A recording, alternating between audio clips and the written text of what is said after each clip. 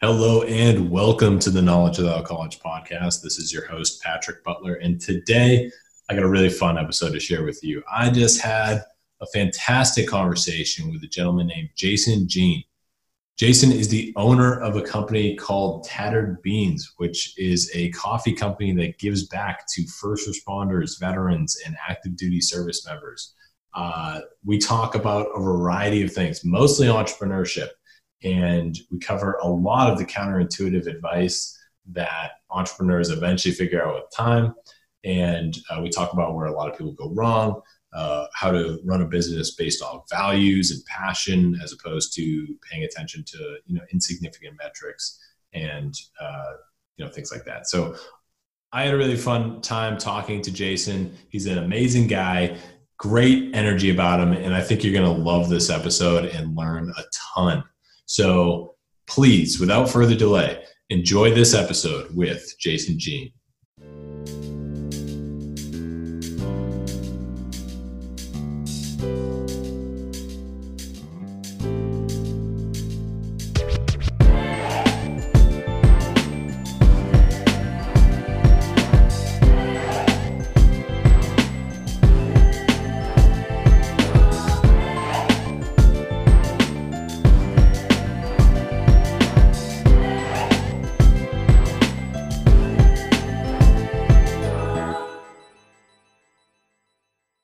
All right, Jason, thank you so much for joining us. It's a real honor to have you on the show. Hey, thanks for having me. I think it's going to be a good conversation. Cool, man. So I do too. So I'm curious, for the audience out there who maybe is not familiar with your work already, could you share a little bit about your story, a little bit about your background and what you're working on right now? So 20 plus years of being an entrepreneur. I made my first million shortly after my 30th birthday, and that was one of my goals. And I achieved it about 4 months in. And then I was lucky enough to lose it, declared bankruptcy. Was educated very quickly about Goliath and trying to fight a multi-billion-dollar company, worldwide company. Then I remade it. Made it again up top, and then was educated to learn to really ask the right questions when you meet an attorney. Just don't assume that they know everything, or if they're going to be doing their job. So that mistake cost me my second bankruptcy, and then I always say that my third time. making my third million, or I guess you'd say that millionaire or whatever you would say. I guess is a lot better, But even with that, I have to fast forward 15 years, and even from my second one to my third one, we had an attorney make another mistake, and now this one we were able to financially get ourselves out of, pay some fines and get a slap on the wrist.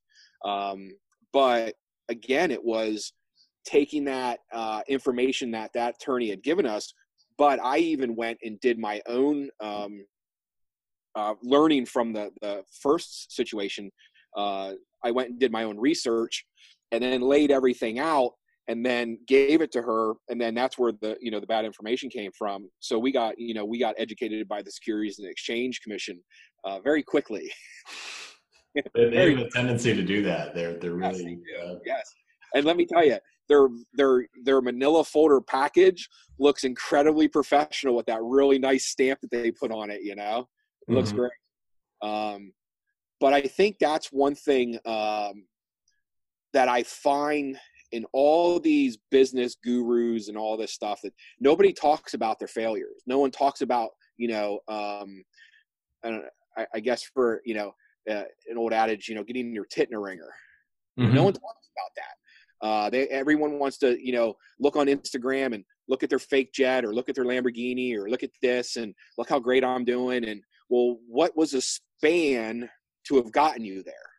Because the last time I looked, I wanted a Maserati and it took me almost 17 years to get it. Yes. Why aren't people talking about all the ups and downs? Or they'll say, oh, I had it really rough. Really? Talk about your story. Tell other young entrepreneurs that are 20, 22, or ones that I mentor. You have to be honest with them and talk to them about the ups and downs of being a business owner. Because unfortunately, what I've seen, especially some that I had mentored over the years and ones that I have lost a lot of money on, is as I was becoming successful, I made financial, I guess, stupid plays because I looked at other back then in 2000 or so, and other successful business people. So, if they had 4 cars, I should have 4 cars. If they've got a 5,000 square foot, I should have a 5,000 square foot house. So, and then I started to learn as I talked to them, that it was like, ooh, we should really, scale back, make sure you're saving your money. These guys are 20 years older than I am, of course, and my business is doing, $4 million a year and they're doing $120 million a year. Like, so early on, my brain wasn't computing and I didn't have the college education to educate me on that. And I don't know if it would have. I haven't talked to many other MBA friends that I have, who have said, man, I would take your education over my education any day. Because I'm the one, I'm the one that, I learned, it was hard. It was the hard way. I mean, certainly I had to dust myself off a few times, but I learned in the trenches, and got dirty that way. I love that, because I think that's what it takes to be a real entrepreneur. From what you just told me, like being able to bounce back from multiple bankruptcies and continue at it, that's really like what it takes. And I think a lot of people don't see that side of it so much. Like you mentioned, like people don't normally talk about the dark times because they're usually focused on those unicorns. Like they hear about Apple, Instagram, Snapchat, Facebook. They hear the story of how that happened, how people like Steve Jobs, Mark Zuckerberg, they get super rich, super young, on their first real business venture. And people really like to focus on that, but they're not really focused on or they don't hear as much about the brutal bloodbath that it takes to really be a successful entrepreneur, and even usually the bad stories that happen to those successful entrepreneurs. Well, they're embarrassed. Like I own my shit. I'm not embarrassed at all. I mean, and that's one thing is, one, I openly talk about it too, so no one can break my balls on the internet or anything. What, you're going to say that I went bankrupt? I talk about it. Yeah. Own it. So so that's the one thing that disappoints me in a lot of entrepreneurs, is that one, that holds them back because they're afraid of failure because of what people are going to think of them. I'm like, who gives a shit? Who cares what people are going to think of you? First of all, if they're going to think bad about you, they shouldn't be in your circle anyways. The ones that you want in your circle are the ones who be like, hey, it's all right. Pick yourself up. Come on. You can, what's your next great idea? Get going at it. They're the ones that you want in your circle. The ones that are talking behind your back, they should be dead to you anyways. Absolutely. Absolutely. I'm curious about your businesses. So right now you're in the coffee industry. Yeah. Were you always in the coffee industry? I wasn't. I've always had, I've had restaurants and cafes and that. And prior to my cancer diagnosis last September, we had cafes, and that was part of that SEC issue. We had multiple cafes, but had a investor issue that they helped us close some down. So I had one. We kept one open, and at that point, I was diagnosed, like I said, in September, and I had you had spoken with Amanda, and she's like my right-hand person, so she's like my personal assistant, but she helps run the companies. So she's extremely influential to me. And so I went to her and said, listen, we have this coffee brand under the cafe that's associated with it. And we became Central PA's like main fundraising coffee hub. And I said, so I want to feed off of that. We'll rebrand it, and I want to give back to vets. And here's my concept. Here's my idea. So she thought it was a great idea. And then I said, I need to let's compile all the numbers, what we're buying the coffee, because we co-package. It took us 2 years to find that company. I wanted somebody that could, package what we needed. If we needed to drop ship directly from there, we could. We could do all of our own labels and all that. They print. And if we wanted to come up with our own blend, we have that capability also, or we could use one of their successful ones. So much like any smart entrepreneur, I'm not going to reinvent the wheel. I'm not going to go out and waste money and teach myself how to roast, getting a warehouse, buying the roaster, and doing all that. So for me, it was like, I will pay a little bit more for them to do what they do great. I'll do what we do great. So at that point, Tattered Beans was alive, the concept. And then we came up with the pricing. And then I needed to build a website because my goal was to give cash back to vets. And now we added active duty members and first responders. And we all know the pay gap. Listen, it's in the internet. I mean, it's on the news organizations. Everyone talks about it, what a firefighter makes or active duty military, and where the veterans with their disabilities and stuff like that are. So for me, being a disabled vet, I said, how can I, help that? So from an entrepreneurial standpoint, I said, well, the coffee was selling for this. We looked at what other boutique coffee was selling for on the internet. We raised our price up to that. And I said, what we were already selling at to what the new price is, will cut that money directly back to the vets as cash. And by doing that, we built a website and put profiles on our website so that people could shop under multiple profiles. And then when they check out, then it gives us a list of who they bought coffee under. And then at the end of each month, we tally that up and we send them checks. I love that. I think it's such a great cause too. And I think that your business model is basically taking a product that people love and are going to drink every day because they're addicted to it. At least I am, coffee, and then putting a good cause behind it. It's a beautiful thing. Well, the thing is, like I said, I use the word entrepreneur in there because if you look at it from a sales standpoint, because I openly talk, first of all, we are a for-profit company, totally transparent. I know how the 501c3s work. We've registered them before.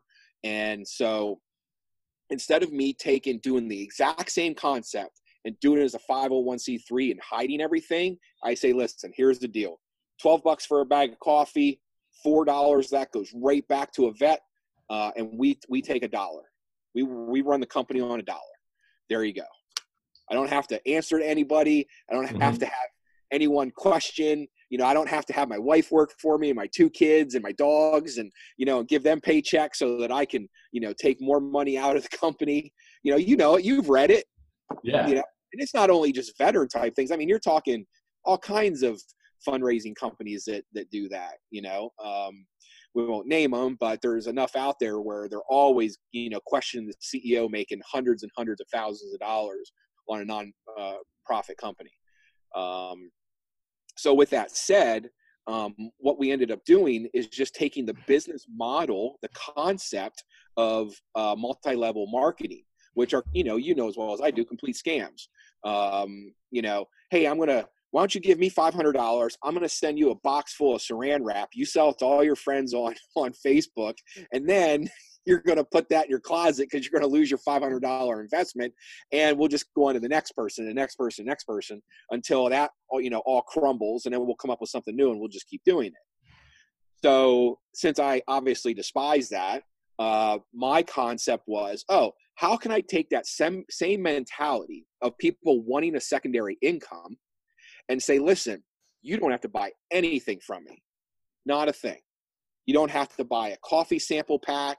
You don't have to buy coffee from me at all. But what I'm going to do is I'm going to get you on my website, and I'm going to give you a free link that you can tell everybody about it. And you sit back and collect a check. That's all I need you to do. You just put a profile up. As long as you're active duty, first responder, or honorably discharged veteran, you're going to get a link, and you can do whatever you want with it. That's amazing. Different. What kind of, it's different. And I think it's a great approach. It's still what works from network marketing. Cause I'm with you. Years and years ago, I came in contact with a network marketing company, and while the whole system is like, does not work out for everybody, and it probably doesn't work out for anybody the way they ultimately want it to. There are some pieces of it that work, like that viral sort of social sharing, that sort of stuff. What kind of success have you seen with that model? Great success. I mean, it's been now the only difference that I'm having with, say, the average American who hasn't, been in the military or, a vet or a first responder, is that we're dealing with very highly charged, prideful people. So from our standpoint, it looks like a donation. Like people are donating to these people to make them better or whatever. And from my standpoint, we try to push the business side. Like, listen, it's a secondary income. Don't be ashamed of it. Get on the website, talk about it, get people to buy coffee from you, and you'll sit back and collect a check. So once we get that, we have to change. We have to re-educate their mind to say it's okay. It's not a donation. No one's looking at it from a standpoint that you need money or anything like that. It's a secondary income. No different than you selling that saran wrap to your friends on Facebook. Do the exact same thing. But just be mindful that you didn't have to put $300, $500, $1,200. You don't have to buy so much a month for you to keep your subscription or whatever it's called to, be part of that marketing, thing. It's just like, if you want to be a go-getter, go get it. Get on it. Get on that horse, ride it, man, and go after it. But what's the old adage? You can't lead a horse to water and make it drink, right? Mm-hmm. So, I mean, we have those too. We have people with profiles that, believe in the mission, but they might be a little bit more reserved, and we totally understand that. And then we have other people who their messages us saying, "Hey, can I sell commercially? Can you give me wholesale pricing numbers so that I can from a commercial standpoint go and sell 5-pound bags or backpacks?" And we're like, "Hell yeah, man, we'll work with you. We'll do whatever we can to help you out." So you do have some flexibility with your program. I like Absolutely. That. Any company needs it, right? Yeah, of course. You need just the right amount. That's one of those double-edged swords. Too much, and you're bending over for everybody. Not enough, and you're probably putting yourself in a straitjacket. Exactly. Amen to that. So one thing that I've gathered so far from just this short conversation is that when your approach to business is to keep it simple. Yes. How else do you apply that principle in your business? How else do you try and keep things simple? Oh, it didn't matter if, like, I was never big on reinventing the wheel. So I had learned early on by one of my partners in my housing development. I thought that partnering with him, I was just going to suck his brain dry. Because he was 30 plus years older than I was. And he was he was a developer. So I remember us sitting down, we partnered up and we purchased the land, and I sit down, I got my notebook, and I'm ready to just suck his brain dry, because that's just the type of person I am. And he looked dead me right in the eyes and said, "Yeah, no, I just want to check. I just expect you to go out there and do it and write me a check." And I was like, "Wait, are you kidding me?" And he's like, "No." He goes, "Let me give you some advice." He goes, "People love to talk about what they do, because a lot of people don't." And man, he was right. He was so right. So I went to the township and I called and I just started asking questions. And I remember keeping this young lady on the phone for at least an hour. Who was I going to have to deal with from the township? What were they like? What was, the electric, as far as, the company that was going to supply the underground electric? Do they have any people that they don't like to work with? Why isn't there gas in that area of the town? She just filled me with so much information. And by listening to her, I was able to guide myself in the right way and ask those particular companies the right questions. And so this development had failed multiple times prior to me, and I was able to make it a huge success because I asked the right questions. I didn't reinvent the wheel. I went to those companies and negotiated with them. I didn't go in there and make any demands whatsoever with the township or those other companies. And from that standpoint, it was a huge success. So that helped me learn further when I got into other businesses to communicate, ask, don't demand. You can read it in how many articles. You take like a big company like Walmart, and they just go into a place and think they're just going to bulldoze, a little government, a little township into, they're going to allow one to go in there, and then they wonder, 3-4 years later, it's finally going in there because it's by law allowed to go there. Like they can't stop it. They can just make it really, really hard. So for me, I don't like those battles. It was always, every problem has a solution. Let's come to the solution. I'll bend a little bit. Are you willing to bend a little bit? If I'm willing to bend, you got to bend. And as long as we both feel confident and warm and fuzzy, it's going to be a successful project. That's how I learned. I'm with you. It's got to be a win-win, or else it's not a win at all. So Absolutely. How many deals have you been on being successful like yourself, where you walk in and you can just tell it's going to be completely one-sided? Oh yeah, it's bound to happen. You talk to a lot of, whether it's a customer or a partner that you want to work with or whatever. Like there's whenever I have the sense that it's not going to be a give and take, it's just going to be a give. It's like immediately, you want to cast those people out. You want to stop that deal altogether. And that goes for, business and just, if someone approaches you on the street just asking for money, it's a one-way relationship. It's like, this isn't going to work. At least play some music or something, right? Absolutely. Do something. Oh my God, that's the best. Listen, so based off of that comment right there, Tattered Beans, the way I built it and why I built it was that, because this is me personally too. I donate so much. And I get sick and tired of going to the store and they say, do you want to give $1 to here? Do you want to give $1 there?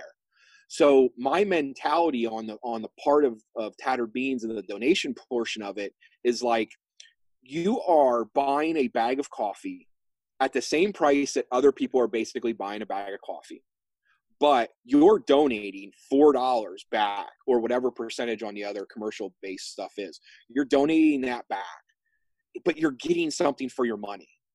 And that's been the easiest sell for us, because I use this a lot. If I went to the store, if I went to CVS or Walgreens or whatever, and they said, would you like to donate $1 to whatever charity? If they gave me a lollipop, I would donate that buck all day, every day. Mm-hmm. Because it's a psyche thing. It's our mind. It's like, oh, okay, that's fine. I mean, that lollipop costs 25 cents. So in theory, I'm giving you 75. So I get it. I'm cool with that. My brain would tell me that. But when it says, give me $1, what for? Where's it going? Now my brain wants to ask 50 different questions. Who's getting it? What's it going to? Does it actually work? Are people benefiting from it?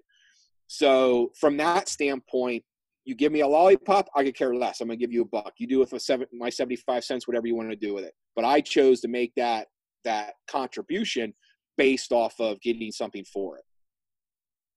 Yeah, it's almost like psychologically you need the value exchange to be even though if you broke it down financially, it'd be the same thing. There's certainly a benefit to having a psychological like equilibrium on the transaction.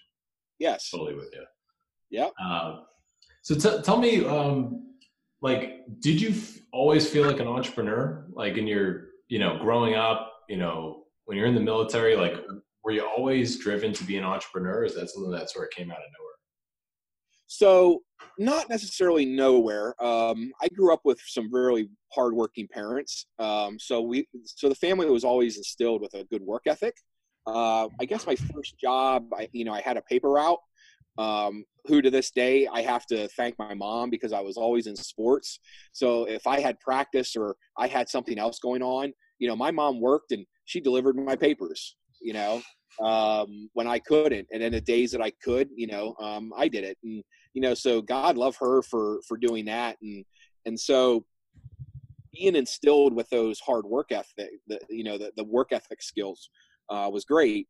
So then from that standpoint, I guess the second business I had was in high school, and I've said this a few times about we were really good in football that year. So I was playing off of the heartstrings of being good and people, loving that high. So I made little football helmets. Now, I think I'm a lot older than you. So the cars back then had, their antennas and these little emblems on the front of their cars. Yeah, you might have seen them. Yeah. So I took those and super glued bolts and then took off the emblem and then put the little football helmet, on there that I made look like our high school. So that was my, I guess, first true business that I had done. And then I didn't really get back on that particular wagon until probably, I think I was married. It was our first year of being married, and somebody had hired me because I'd always been in construction. Someone had hired me to help build their home. So I became like a subcontractor to him. So that was really the first time that I, garnished a check for myself, based on something that, technically I owned, which was technically myself, and was able to profit from that. And then from there, it actually was mostly thrown on us because I was working at a handcrafted furniture manufacturer in State College, PA, and our oldest daughter had some medical issues when she was born.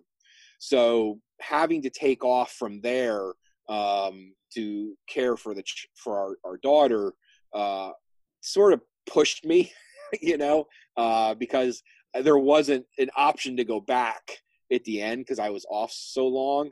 So it was just natural for that standpoint to be like, I'm going to go in business for myself because I like the flexibility that I can start my day over whenever I want. I can work as much as I want or as little as I want.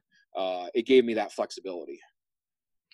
So I think that's, it's obviously one of the best parts about, entrepreneurship is the flexibility and being able to work, how much you want and when you want. How long was it until you realized that you got to be in it all the time?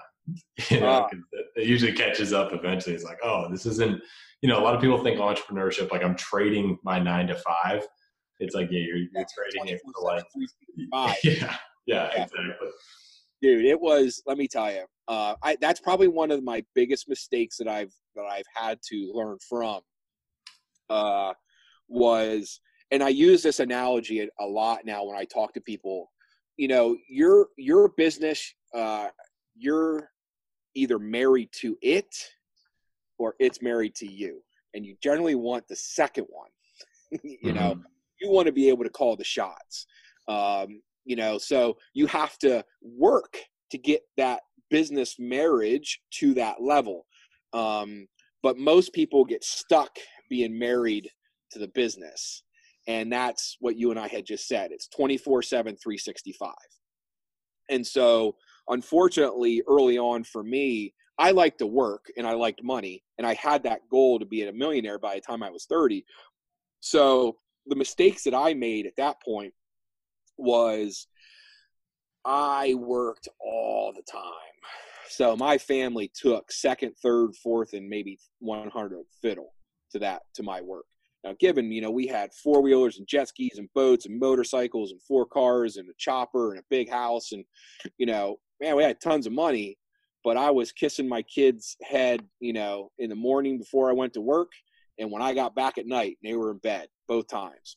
So it wasn't until a near-death experience that it pulled my head out of my butt. And I was like, okay, I have to learn to manage things better and make the family time, still work the 24/7, 365, but I'm going to take 2 hours here and I'm going to focus nothing but, on my family and my kids or my wife or whatever was going on at that point in time.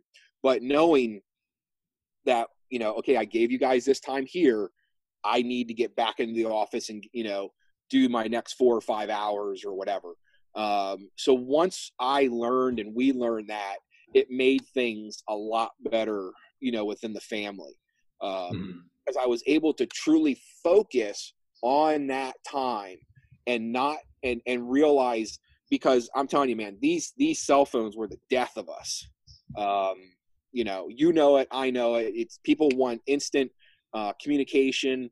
God forbid you don't have it, or you turn it off for a couple hours and you've got 40 messages and 30 emails, and it's just like, I want 2 hours. So I've learned to just really focus, and that's what I try to explain to people is like, give yourself that little bit of time.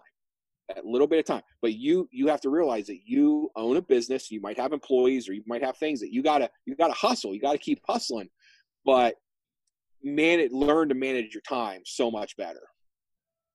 Would you be willing to tell the story of that near-death experience? And the reason why I ask is I'm surprised to hear you say that, because I've started to notice a trend with a lot of entrepreneurs I've talked to where there was some large moment that sort of shook them out of their pattern that made them sort of approach business in a different way. And so I'd love to sort of extract that out of what your experience was.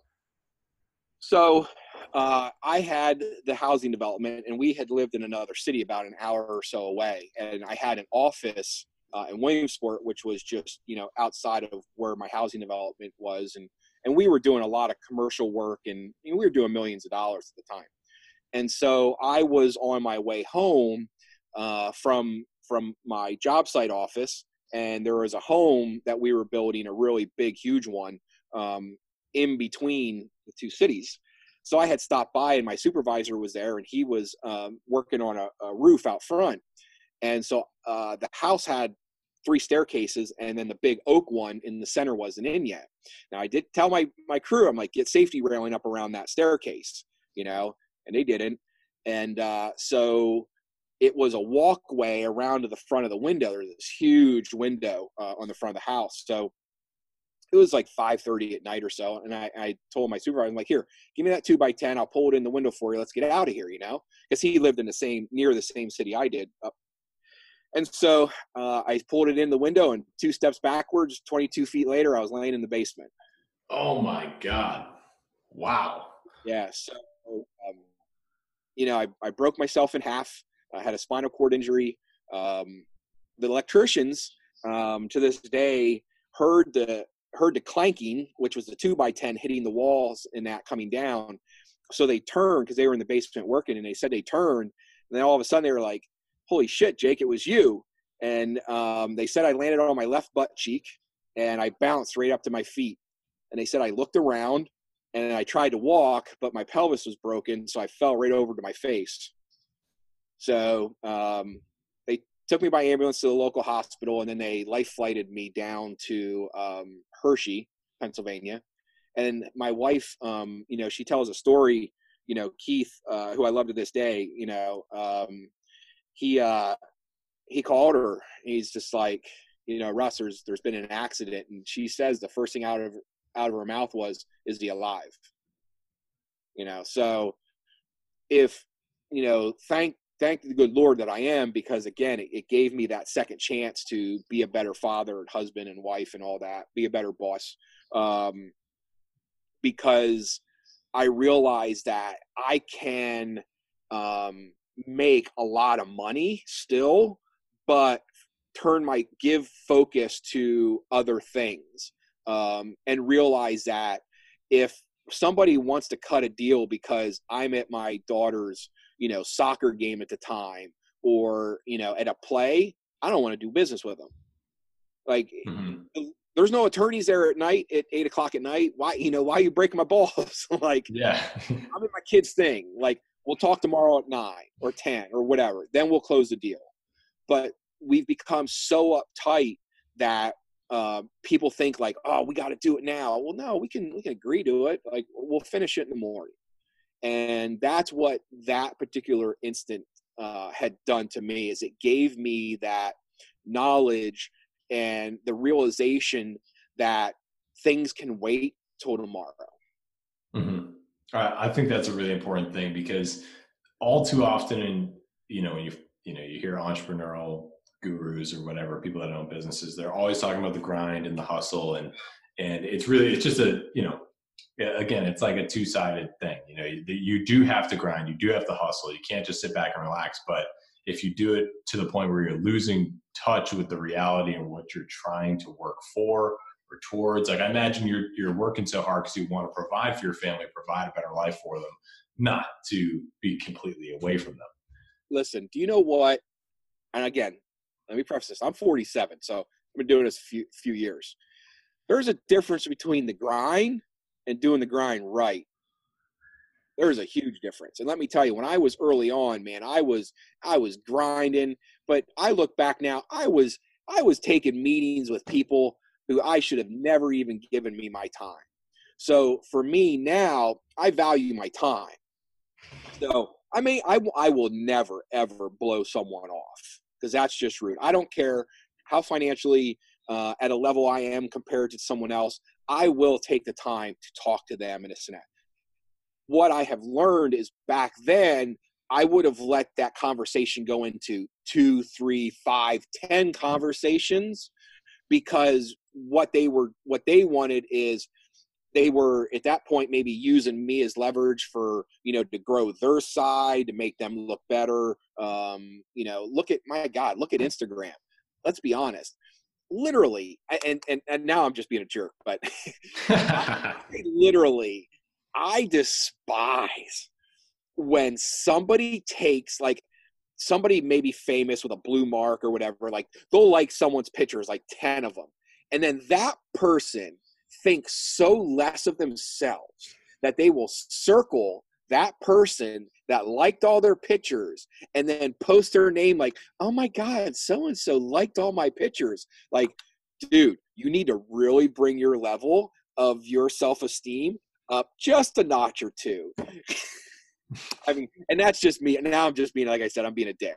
But I mean, that kills me that it's just like, dude, we all, and again, I'm a pretty abrasive, in your face kind of guy. I'm 5'10", 256 pounds. I'm not a, I've been around.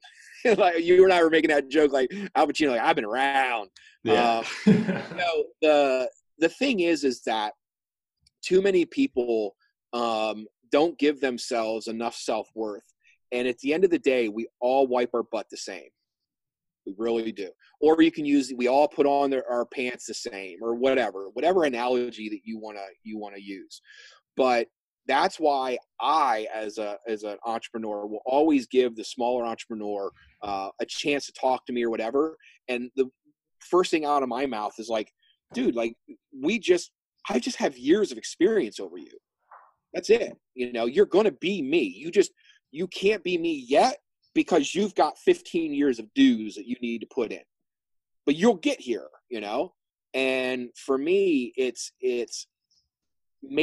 giving them the self-esteem boost that they need. But compared to like the Instagram and all that crap, I mean, it's so defeating when these guys, and please, tell me what you think, but when these guys are, looking at these, people with Lamborghinis, well, first of all, one, get the whole story. And that's the thing I hate about social media is it's so full of crap. Get the whole story. How did they get it? Did mom and dad have it? Mm-hmm. Is there something underlying that had gotten them ahead of the game? Because I look at entrepreneurship as like going professional in a sport. So, tell me if that's a good analogy. You look at, a Division I player, in any sport, it's 1%. They're called a 1% club for a reason, right? So that's the same as being an entrepreneur. 1% or less are going to make it up here, right? Yeah. How many billionaires are there? It's comparatively, it's a less than 1% group, and that's for a reason. So I always say set micro goals. So my micro goal prior to me getting to, making my first million, being a millionaire when I was 30, is I had set micro goals prior to getting up to there. I wanted to do commercial work. Then I wanted to do this amount. Then I wanted to do that amount. And I constantly, I wanted to build a hotel, and I constantly, rose myself to get to that level. Now everyone's just like, oh, I want to be a millionaire. Well, no shit. Everybody wants to be a millionaire. But, how are you going to get there? What tasks are you going to accomplish to get yourself to that point? And the problem with social media is they forget about making all those little micro goals to get to that overall goal. So what happens, Patrick, is that they set this overall major goal, right? And then all of a sudden, life kicks them in the nuts, you know, in year one, and all of a sudden, this goal it's too unachievable. No, it's just you got to make smaller goals to get up to that. So if something bad does happen, then you can handle it, and it won't take you off track. That's probably one of the things that I teach when I mentor the most, is setting smaller goals to get to your bigger goal, so that you don't feel defeated, because this bigger goal might take you 10 years to get to, right? That's a long time to keep the steady Eddie going, right? Yeah, and that's you're totally right on with the sort of deception on social media, because it's rare that you find people or notice people that are sort of in the middle. You know, you see people with the Lamborghini, or you see people without the Lamborghini. You know, and you're trying to figure out. You know, people think it's like an instant thing, kind of like we were talking about earlier about people focus on the unicorns and they focus on like the business success stories, but they don't hear about all the failures and all the, you know, all the bad times that got to that ultimate good result. I think you're right on with that. So for, you know, from like your perspective, when you're setting those micro goals, at what interval do you do that? Do you do it for yourself on a weekly basis, monthly basis, like an annual thing, or like how small are those goals? What kind of time frame do you try to operate those goals within?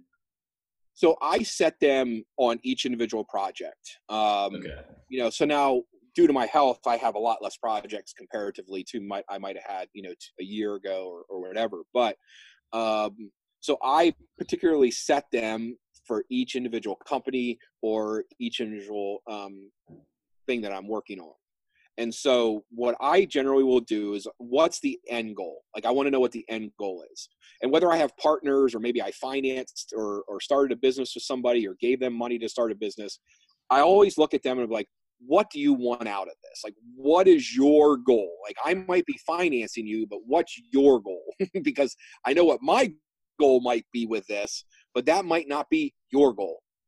So I have to ask that as an investor, because I need to know, you know, what's my ROI going to be, you know, because I never get into something where, you know, if I'm going to lose 50 grand, like, I got to be able to walk away from that 50 grand, Mm-hmm. you know, because the person I'm help starting their business, I'm giving them 50 grand. They ain't no way they're going to be paying me back. And, you know, so I have to be able to just completely walk from that money. So that's why I'm very, and listen, I still get I still lose on people sometimes, you know, and I think I'm pretty good of a person to judge people, but, you know, every once in a while I get caught off guard. And, you know, so I make it very clear what our goals are. My goal is obviously get my ROI back within a certain amount of time. I give them that time frame, and then I find out what their goal is. Once they tell me their goal, that generally will give me an idea of whether I need to walk away, or I might have to extend my ROI another year or two because their goals are smaller, or maybe they don't want to be as big as I had thought. So each individual thing I get into, we set our goals on that particular project. And some, you know, generally are made a week from a financial standpoint. We want to see growth each week. Maybe depending on if it's a slower growth, we'll say, let's see growth each quarter. But we generally will set a financial micro goals so that we can monitor all the time. And then we'll set personal goals.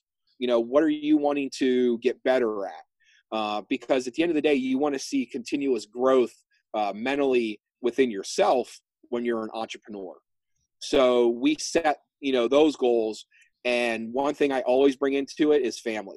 Like, because of my situation, I generally, like with my cafes and stuff like that, you know, they were done at 3 p.m. One, I didn't want a phone call later on that people weren't coming in and they needed me to come in or anything like that. But I was big so that people could shut down and get to an event. So we were very flexible because I wanted to make sure, because that family time is very important. Because let me be honest with you. And this is where the 24/7, 365 and all these people saying, oh, you got to grind 24 hours. No, let me tell you, when you grind 24 hours and you don't give yourself personal time and you don't give yourself family time, well, let me tell you, when those two things fail, because when you're dragging ass and you can't make collective decisions right because you're so tired, and then when you mentally are getting sick of the business because you're so tired and worn out, and you're not seeing the gains that you're expecting, and then you take the tiredness on top, then you start to hate that business. You start to hate the one thing that you're in that's supposed to bring you happiness and success, right? And then you take family, and now you piss off family. And I'm talking, you have unhappy kids and you have an unhappy wife. Sure, what are you going to do? You're just going to divorce them now? Or are you going to fight all the time? And then you're going to bring that drama and being pissed off back into the workforce. And then you're going to piss off all your employees or your partners because, too many people say, oh, well, I have problems going on at home and this and that. Well, you know what? Give everything. That's why I say split up your time. So when you're home, you're giving that particular project. And if you want to call them a project or whatever, you're giving that particular project 100% of your time. And then when that is done, boom, you can go back to work and you give that 100% of your time. But the problem is that, they're giving 20% here and 20% here and 20% there. And let me tell you, it looks like it's getting 20%. So when all these other things start to crumble, guess what ultimately crumbles? The business. It's good. It's so true. And it's a lesson that I think a lot of people sort of learn the hard way. And, you telling your story of having that near-death experience, clearly, sometimes it takes a big jolt to really get that through. So now in your life, like, what do you do? How do you partition your time? How do you track it? How do you decide what is business time and what's personal time, family time, et cetera? Well, one is having someone awesome like Amanda. So that definitely helps. Because she knows me as a person. So when she's doing scheduling and stuff like that, and we constantly are talking, and like she knows if like she can tell if I'm off, I can tell if she's off. And like I said, I'm huge on communication. So like we'll sit there and talk about it. If I know that like mentally she's just not in it that day, why am I going to keep her around? Like, dude, take it off. Go get yourself right, enjoy the day, do whatever you got to do to circle yourself back around. And she's the same with me. She knows if something else is going on in my life, maybe with my health or something like that, maybe she's just quiet that day. She just knows that my brain is processing, 500 different things. So it's like, she's only going to bring me important stuff, or maybe a feel good situation, to maybe kickstart me. But for me, at least, I was able to look at partitioning my time in, I have an awesome daughter and a new son-in-law who just had, their first child. So I'm a pop and, so I have to, yeah, right. Totally. Oh my God. You never think like life could get better, but dude, it like, wow, completely next level. Wow. Well, congratulations on that. That's really, that's awesome. So you have to take that time. And so we're very calculated when I say, hey, I'm going out west to see them. I'm going to be gone for 3 days. So first thing out of Amanda's mouth is, are you driving? Are you flying? So this way she can calculate. I can get him on the phone if I need. He'll have his computer, his laptop. So if we're, I like to drive because, airlines is too much drama now. I would not be a good passenger if I was on there with somebody like flipping out, because I'd be the person that would go up and like choke them and drag them off for the cops, for making everyone else miss the flight, because I think it's just so disrespectful. But with that said, so then you take my wife, so then she's like, okay, we've got a 12 or 14 hour drive. So why don't you let me start during business hours, so you can have your phone and you can be working, you can be taking phone calls and this and that. This way you're not texting and driving.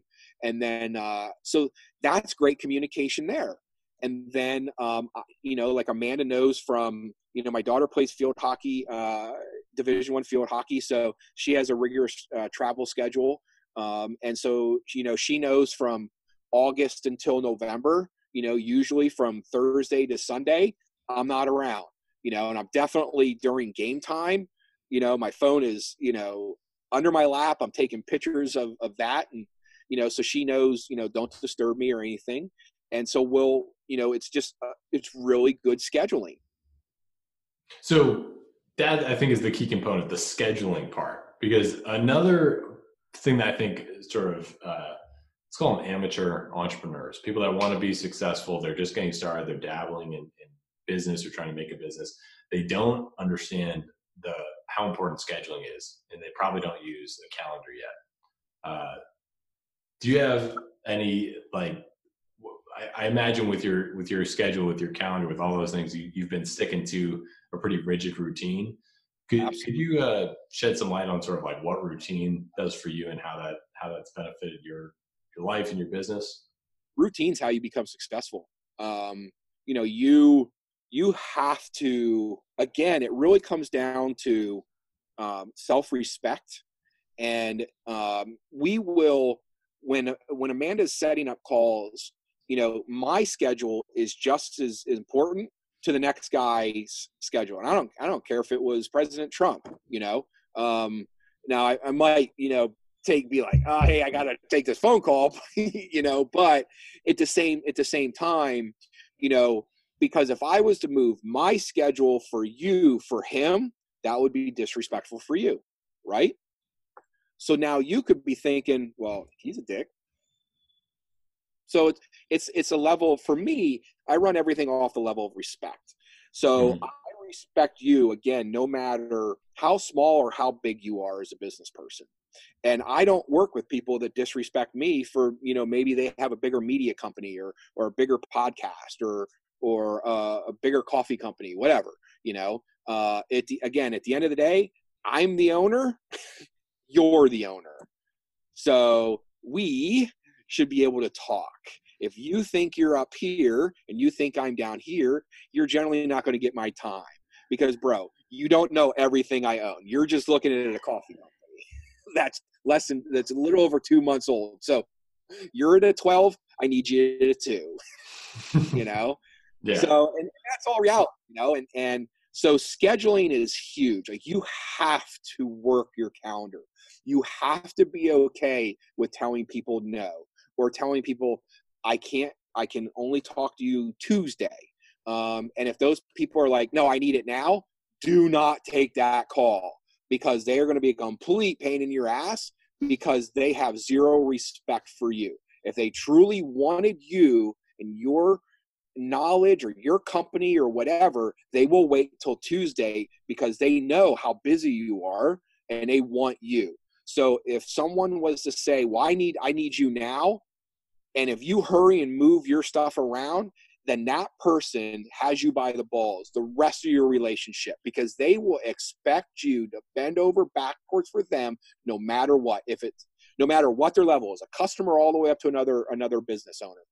If you don't value your time is as important as theirs. So let me tell you another issue that we didn't touch on. Do you know where another where these small entrepreneurs fail? Tell me about it.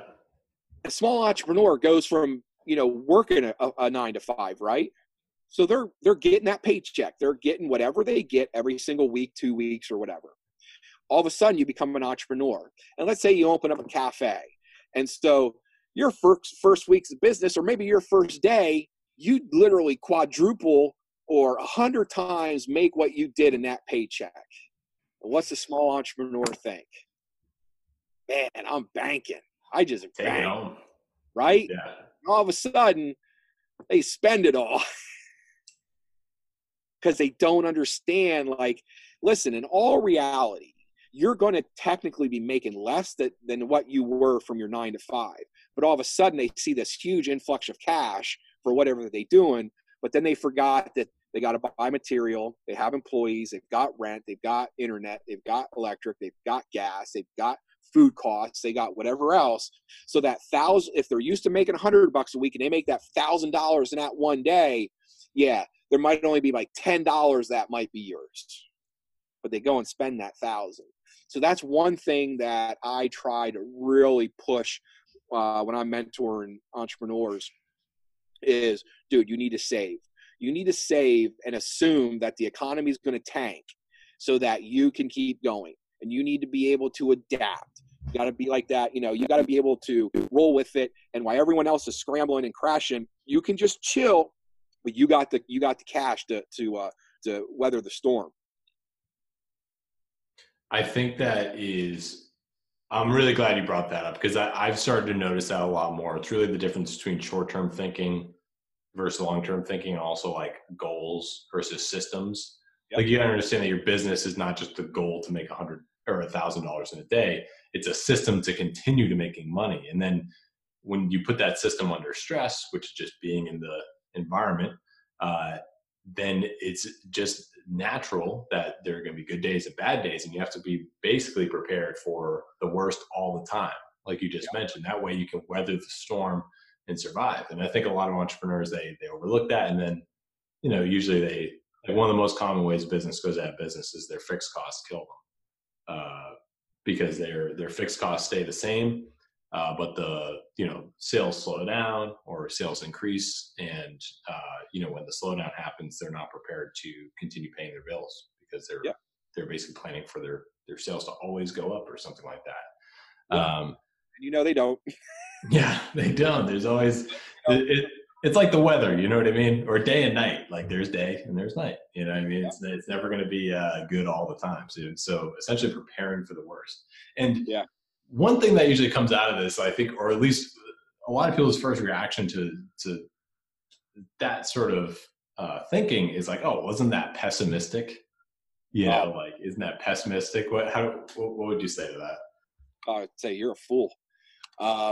Because at the end of the day, you have to be a realist. So when I'm calculating, I'm getting a new project and I'm calculating numbers, and I am so conservative. Like, no different if it's with the coffee company or construction or whatever, I always love, like, somebody will, and first of all, like, I hate business plans. I I think they're so stupid. Do me an outline, do me a business outline, show me your different levels of what you're going to do. I want to know everything about it. I want to know you put your homework in. But I would always laugh. Somebody would be like, competition. Like, they put in their business plan, competition. And they put like Cracker Barrel or some other, like, Starbucks. And I'm like, no, you're not on their radar. No, you're not their competition. And no, they're not yours. I'm looking at what are other small boutique cafes that are competition, because Starbucks is a model, it's their cookie cutter. You're not. You have a specific, menu and a full cook, and, and this is your decor, and it's not theirs. So I think the educational side, and not so much from a college educational side, but understanding what your business is, and that really is one thing that entrepreneurs really need to learn. And what's frustrating is again, none of these business gurus, they don't teach that. They don't get down to the nuts and bolts. All about it is I want to sell 1,000 tickets to my business guru thing at, $1,000 or $2 or $5 or $10 or whatever it is. And listen, at the end of the day, I'm a capitalist. So if they can sell that, freaking great job, man. That I love it. You're killing it. But at the end of the day, are you really helping? Like, oh my God, like these real estate gurus, they fly into town, they go to a Motel 8, and they've got 100 people, for $2,500 to teach them how to flip real estate. Dude, you're in Harrisburg, Pennsylvania. It's like a mini Chicago. Like, you ain't flipping crap. So, but the problem is that they're not feeding off of successful entrepreneurs. Successful entrepreneurs are looking at that guy like, what a fool. It's feeding off of the people that are trying to move up the ladder and don't know any better. So they're watching reality TV, or they're watching these things, or they're looking at Instagram, and they're looking at this guy on there and thinking, oh my God, he's coming. I got to listen to him. Well, dude, listen, first of all, he's not even the most successful realtor where he's at. He's got a TV show. There's other people, other real realtors that don't have a TV show that are doing, 100 million more than him a year. They're not going around and speaking because they're selling, like they're working. This guy is out selling his platform and he's not even the most successful. But we get in that TV bug and it's like, hell, why don't you just pay $100 to go get a picture with him? Because that's really all you want. Like you want, because he's not going to teach you anything, because he doesn't know that market. But these, and I'm breaking the balls of the real estate guys right now, but they go around and they travel around the country and they do these seminars, but they don't know the market they're doing the seminars in. And it's all about, oh, well, upcharge and buy my next class, or upcharge and buy my CD or my DVD or, VHS or whatever, depending on how old they are. But it's so full of crap. But these young entrepreneurs don't have any mentors to be able, because as a society, like when I was doing my construction and I got into things, I talked and friended other people in the construction industry. Not saying that I followed all of their advice, but I talked to them within there. And what I did was I didn't go to guys my level. I went to guys that were up here because they were more eager to talk to me because they were doing 100 million a year and they looked at me as like a little turd. So they'll give me all the information I want. I'm not competition. But if you put another $100 million company beside another $100 million company, they're sure in hell not going to be sharing, insight. But they would talk to me all day. And so I have a personality that I just go up to talk to random people now, even with my illness. Like I go up and talk to people and put it on my Instagram and tell a story and all that. And so I did the same thing. And I've always taken that philosophy. When I wanted to get into the food business, I talked to other successful restaurants. I sure in hell didn't talk to them in the area that I wanted to put mine because they weren't going to tell me anything. But I got knowledge from other people within the industry outside of where I lived. But these people, we don't talk to one another. So they think that they're going to go and, another random entrepreneur is going to give them good advice. What the hell advice are they going to give you? They don't even know your market. Yeah. And I think that's so important. And really what it comes down to is listening to people who have what you want, right? Because when you're talking about those real estate gurus, if you're talking about, if you want to flip houses, you should learn from someone who's flipping houses in your market, not the real estate guru who's actually just selling information. You know what Absolutely. I mean? You don't want to sell information. If you want to sell information, go learn that guy's marketing techniques and his strategies and how he upsells and all that stuff. But if you want to learn real estate, you got to go to the guy who has what you want. Yes. And love it or hate it, I actually learned that idea from network marketing. I know it's brutal, but Don't get me take wrong. what you can. Network marketing is a real. I mean, here's a problem. I wish there was something good for people with network marketing, because like Tattered Beans. Tattered Beans is a positive, influential sub product of network marketing. Mm-hmm. I call it a sub-product is because I don't make people do the crap that they do as far as investing and buying sample packs and this and that, or making them, buy so much stuff a month or anything like that. But what I'm giving people is the ability to make money like it. Use your social media, use your inner networks to make you money. And that's where I'm a sub-product, and Tattered Beans is a sub-product of the multi-level marketing. Yeah, and I think that's the best way to go about it. And I think that's a hard lesson that a lot of people in network marketing learn is ultimately like what I like about network marketing is that it gives people sort of the mental exposure to entrepreneurship. It gives them the opportunity to imagine if they own their own business, how they would go about talking to their friends and family members and getting clients and organizing with their peers. And, it's really like a soft entry into business. But can I ask you a question? Sure. Who is the one the one group of people you shouldn't go to when starting a business. Oh, your closest friends and family. Absolutely. And I hate that. I teach that through and through with people, because that's the first people. And I say, listen, they're going to be the first people to let you down. They're going to be the first people to they expect everything from you. Now that you're a business owner, if you own a restaurant, they're going to want to come and eat for free. If you're selling t-shirts, oh, give me a free t-shirt, or, donate to my cause or whatever. But they're going to be the last person to buy your product. Mm-hmm. And listen, I'm brutally honest. When I had started Tatter Beans, I had done my due diligence to put it out on all my military friends. And I had one out of 41 sign up and put a profile on the site. Yeah, they'll say, hey, you're doing amazing, Jason. Love what you do. Oh, will you sign up on the website? I'll get to it. Yeah, I'll get to it. Yep. So the problem is, Patrick, is that the young entrepreneurs, what that does is that divides your family. That divides you. So that's why I teach that so much, is don't go after them. Do your grassroots. Go and shake hands, kiss babies, do whatever you need to do. But that's how you need to grow your business organically. And oh my God, another thing, we had talked about, Instagram and social media and all this and that. And everybody, tell me if you agree or not. Everybody thinks that their thing is going to be a national product.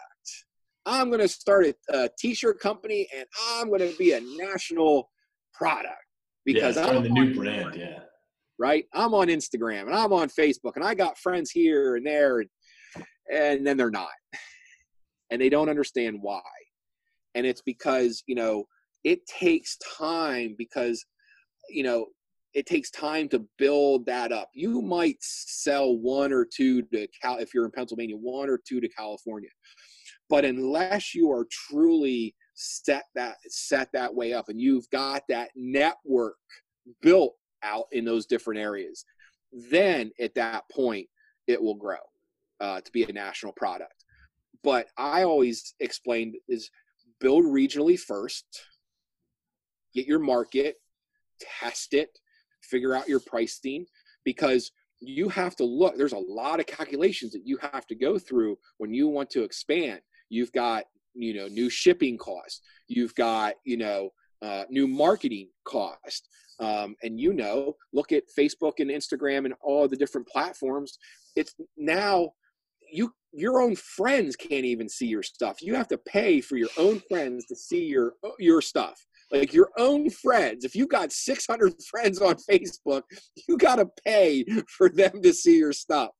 I mean, hey, great marketing, great business plan. I mean, that's awesome. But from a business standpoint, that's why people don't understand. Like, well, I've got, 10,000 friends on Instagram.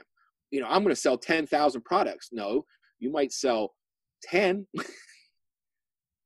Yeah, I guess, ultimately, if you have 10,000, people on Instagram that you think you're going to sell a product to, it actually, that's like starting at zero once you launch the business. Because if they don't know you as having the business, they don't know, they're not going to pay attention to your business. It's only the friends or followers that you accumulate when you're in business, doing what you're doing, putting that out to the world, that those are your real followers, or your real customers or buyers or just supporters in general. And I think the big thing too is it's a shame, because now the platforms that used to work even 5 years ago have really curtailed a lot of those scenarios on being successful, because they're, and again, I totally get it from a financial standpoint. They had to, like, they were questioning, how can we become profitable? They're having to, Facebook and Instagram, they're having to go to their shareholders. How do we become profitable? How do we do it? And they can't charge a membership. They can't. They 100%, because people will just flat out be like, screw you, I'm not using it, and then they will boycott. But they feed off people's ego. And so they feed off the up and coming small entrepreneur who wants to get their brand out there. So they're going to spend $1,000 to be sponsored. But again, even with my coffee, people look at us being from Lancaster and they wonder, well, I live in Hawaii. Why in the hell am I going to buy coffee from Lancaster, Pennsylvania and charge $9 for shipping? We'll do it because I have a mission and I have a cause, right? So from a business standpoint, it's easy for me because I put something with my product to entice them to buy. And comparatively to a t-shirt or something like that they don't need, so they're not going to spend that extra shipping, or unless they directly are tied and maybe know someone or whatever, but they're not going to do that. So to pay that $1,000 to be sponsored for what? What, you're going to sell something to someone in Turkey or Hawaii and you're stationed in Florida? Like, maybe in 5 years when other people in Hawaii see someone else to buy your shirt, and see your shirt downtown or something like that, but not right off the bat. But there comes that patience thing. Like, can you build yourself organically so people can see, more content? People can see, like, we're getting ready to do a pretty awesome content video, for the company. And again, no one else has done it. You have to think outside the box. So we're putting together this really awesome video, but it will show how we're not only a national, but a worldwide company. And I'm only 2 months old. That's incredible. Well, I'm curious. First off, I just noticed we blew by an hour. You know what I mean? Like, we're flying right now. No, don't be sorry at all. I'm loving this conversation and appreciate your time. And so let me know if you got to run. But I'm curious to learn about, so how would you take that approach to, because we're talking about patience. We're talking about patience as being, starting small. We've talked about the small goals. We've talked about, working your way up to a big, nationwide thing. How do you take this approach with your marketing to, appear as an international company, when you're only 2 months in? How do you successfully navigate those waters? For us, it was basically the mission. Again, very easily showed that we were a national business because we had veterans from all over the country on our website. So they already know that, well, if I'm in Lancaster, Pennsylvania, and one of our envoys is in California, we're shipping to California. If one of our envoys is in Hawaii, we're shipping to Hawaii, or Florida. They see that we have active duty and that we ship to the APOs. So, they know that we ship overseas, and our FAQs. So, and same with the first responders. I think we've got 11 fire companies on there, and those guys are always looking to fundraise. They're volunteer, and even city companies. Their budgets are always being cut, and they're always laying people off, and why the politicians are taking a raise. But I just had to throw that jab. That's a whole other podcast we could do. I know, right? So from that scenario, it you have to look at these different the different capabilities that social media and perception that is reality. Again, so many websites,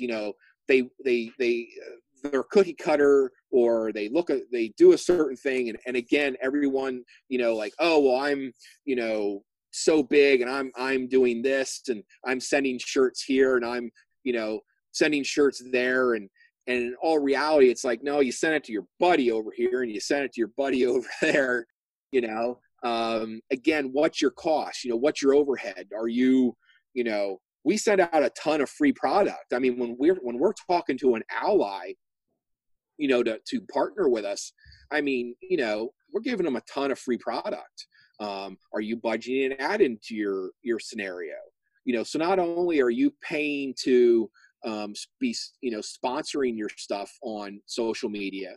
But now you're trying to make yourself this national brand, and you're having to give product away. So now you've got shipping costs, product costs that you have to take care of. Did you figure that into your business model? How much are you giving away to try to grow your brand? Because you have to literally budget that into your business model. And a lot of companies don't do that. We did that with the cafes. Whenever we were looking to do,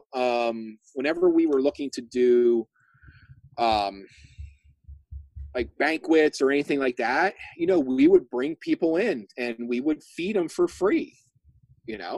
We had to do that. So are you figuring that into your budget items? And a lot of people don't. So then they wonder, like, well, shit, where did that $1,000 go? Yeah. What do you mean? You sent out 100 free t-shirts, $300 in shipping. Well, there's $1,300 you're out. Did you figure that in? And a lot of young entrepreneurs aren't going to do that. They're not going to know where to put that money or that time and effort. And tell me this, when you do that, is it quality? Like, are you sending it to quality people? That's, I imagine when you're giving away free stuff, you got to do it in a very calculated, strategic way. How do you determine if, like, you want someone to sample some product? How do you determine if that sample is going to really, basically meet the budget that you built around it? You know what I mean? Is it really going to be worth that free product? Absolutely. Well, we have an allies page and we have an envoys page. So we have envoys and athletes that we, sponsor. So sometimes that sponsorship might be, I get, buy their hotel or we set up a booth at their event but I always, and this is different comparative to other companies. Like, I don't make our envoys or athletes buy my coffee, even at 50%. Like, listen, as long as you're adhering to our deal memo, like, I'm good with giving you free coffee. I don't have a problem with that. But, you have to adhere to it. We expect you to be posting and I don't want it to look like a sales pitch. Like, I want things to be real. Because at the end of the day, that's what I want the most of is being real. And that's like, listen, that's like my, with anything, for me, it's about transparency, being real. And that's the toughest thing that I find nowadays. Listen, even with my own personal Instagram, I got 41,000 followers. Half of those people probably don't even know who the hell I am. They're from all over the world. Most of them don't even respond to stuff. They don't comment or something like that. But when you put all these hashtags and this and that, and you'll get, like, if we do a cool video, I might get 400 or 500 new followers, and then, they'll drop off. But to me, it's not about the followers and too many young companies. Because it's huge. It's big to get your envoys or athletes and stuff like that. So we followed the same trend as anyone else. But what we look for is their quality of their person, not how many followers. Hell, we've got a couple envoys that only got like 1,000 or 2,000 followers. But you know what? They're nice people, and they have a great community within where they're physically at. So one might be a police officer, but, they've got a great, like, stronghold of who they are as a person. And so I don't really give a crap if they got 80,000 followers, because you and I all know that's mostly all crap. Even like I said, like mine, out of the 40 some thousand I got, who the hell knows who's real, who's not, I don't know. Yeah. What? I don't even check. I don't even care. So from what you just said right there, and I've been thinking about it from a variety of the things that you said on this conversation, is that what I noticed is that you have like a value system that is very counterintuitive, which I think it's a good place to sort of really benchmark here. It's like having values over your time, but not giving it away for free, and not, sort of having everyone value your time the way that you have set the value. Having value on followers, not just on the quantity, but of the quality. And I think it's really just something that a lot of entrepreneurs aren't thinking of, which is like coming from a place of values and not from a place of like, just looking at big numbers, not looking at just how many followers can I get or how much money can I make. More so like the quality of those followers, the quality of that money is so overlooked. You hit it right there. I talked to 3 young entrepreneurs who are up and coming in a particular business. And they said to me, man, we're just so busy. We got a million things going on. And I said to them, I'm like, is it a million things that just keeping you busy? I said, because I could do one thing and just kill it. So do you have a million things that are just dividing you all up and not making you any money? Because, and again, maybe it's my age. Like, I'm done at throwing 100 things at the wall and looking for one thing to stick. Like, you grab the bull by the horns and go. If you love it, you'll be successful at it, no matter what. Doesn't matter if you're the 100th, widget in the game. If you love it more and you give your widget more time than the other 99 people, you will succeed. You may not succeed at the same level as the number 1 guy because he might have 20 years, but you will succeed at the level that you want to succeed. And it doesn't matter if you're the 100th person in the game, but because you might bring something to the table that's new. You might bring, more love to the table compared to the other 99 guys. Because look at how many people want to get into a business because they see someone else making money at it. So they want to hurry and jump in the game. Well, you know what? You've got to take 50% of those. They don't even know what the hell they're doing. They might have had a little bit of money and they figured that Tom over here is making, money on, selling cow manure. So I'm going to jump in and selling the cow manure game. You don't know what Tom knows. You just you think it's starting with the wrong values. It's starting with the value of like, I want to make money because he's making that money, not I want to make money in that industry, selling that product because I love that industry, that product, and that service or whatever. There you go. And that's the difference. So like, if I circled like what you just said and circled it all the way back to the things that I made millions on, I cherished and loved them. Like I wanted to do them, no matter what the outcome or the controversies or whatever. Like I was going to do them because I was passionate about that. And then there were other businesses that I lost investment on because I gave someone else money and I partnered with them, but I didn't give them the mentorship or I didn't give the business the time that it needed. And I lost my ass on it. And you know what? That goes right back to what you and I just said. I went into it from a money standpoint, not a passion standpoint.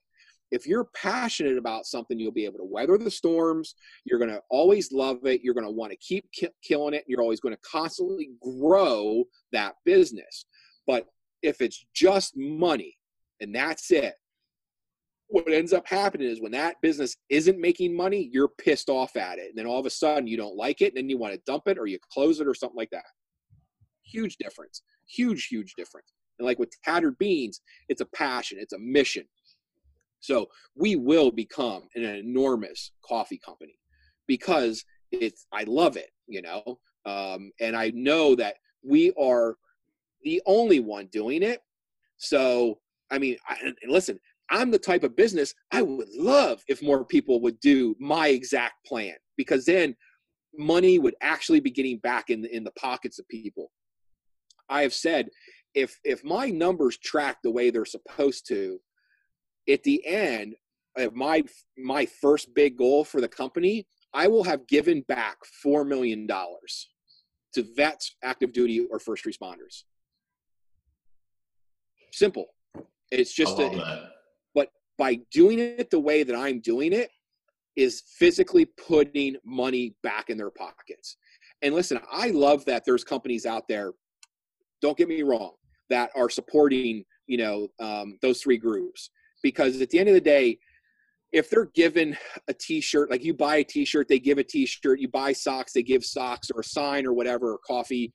Like, listen, that company's still investing in giving them something. So, I would never, ever break their balls, because you know what? Thumbs up to those guys, because at the end of the day, there is still hard cost there. Like, there still is cost to that t-shirt that you are freely giving to someone. So great job. My only business concept and thought process is that I can't take that t-shirt down to the local Sunoco and ask them, can I get $4 in fuel, but I'll trade you this t-shirt. They're going to say no. But once I cut them a $4 check because someone bought coffee under their profile, they'll be able to take that $4 and be like, listen, I want a soda and some candy bars with that $4, or I'm going to put $4 in my gas. Or like some of the more entrepreneurial side of our vets, we had one guy that was on there a couple of weeks. He made like $85. Another guy, he didn't want any of his money. He wanted it sent to a charity. So his $50 went to his charity in care of his name. Because we give the vets the option. Some vets are doing great. They're like, yeah, we totally love your mission. We're not going to be on your website. I'm like, why? They said, because we're doing good. We don't need the money. So I came up with the concept. I said, all right, well, what if I give you multiple options to still be on the website, but you can keep your money. You can give it to another vet. You can give it to an organization that we work with, or you can give it to an organization you work with. They're like, dude, sign me up. That's incredible. That's great. Well, Jason, man, and I can tell that you've been thinking outside the box a lot in your company. I'm super excited to see where this thing goes, and and I'm really excited to try the product myself as an avid coffee addict. I'm going to order some bags and that will fuel the Knowledge Without College podcast. We'll send you some samples too. Oh yeah, the man. I value samples. See, this is good marketing. Jason, man, before we wrap up, is there anything that you want to share with the audience? Any final asks or requests or anything like that? Any parting words? I think if you have a lot of entrepreneurs that you reach, and I think the one big thing is that I would say to all entrepreneurs is that don't ever stop dreaming. Be that dreamer. Like, you can be the next big thing, but do it because you love it. Don't think that you're going to be the next big thing because you assume that this person's making a lot of money at it, because you're going to fail. You're going to fail so incredibly hard. It's not even funny. But if you have passion, you're going to probably have more passion than the next guy beside you, and you'll be successful, but give it time. Love it, man. And then go to tatteredbeans.com and buy some coffee. Even better. Well, you heard the man. Go to Tattered Beans, buy some coffee, support first responders, active duty, veterans.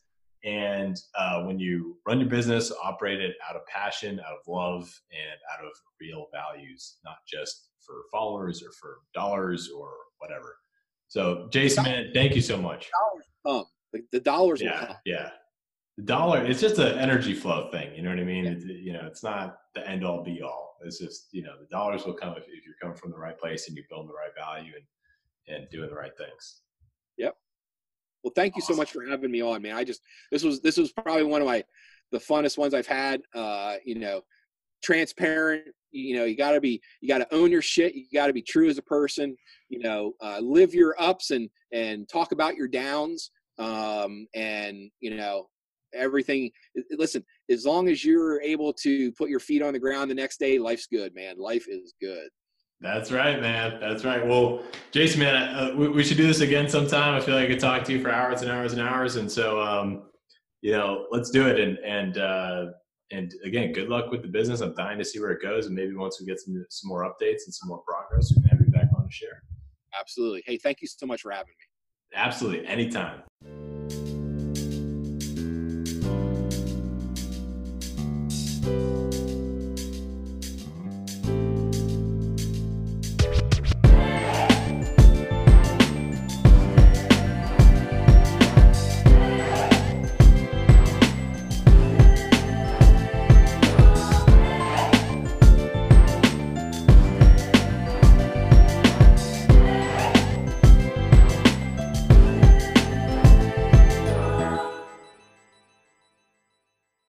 Hey, everybody. Thanks so much for listening. If you enjoyed that episode, please hit the subscribe button and follow us on Instagram and Twitter. You can find us on Twitter at KWC Pod, on Instagram at Knowledge Without College Podcast.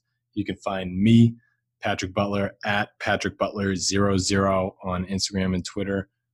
I encourage you to send over any feedback you have. If there's any guests you'd like to hear on the show, any topics you'd want to hear discussed, I want to know about it. I want to hear your feedback and opinions. So please help me make this a better experience for you. And I look forward to hearing from you. Have an excellent day, and thanks for listening.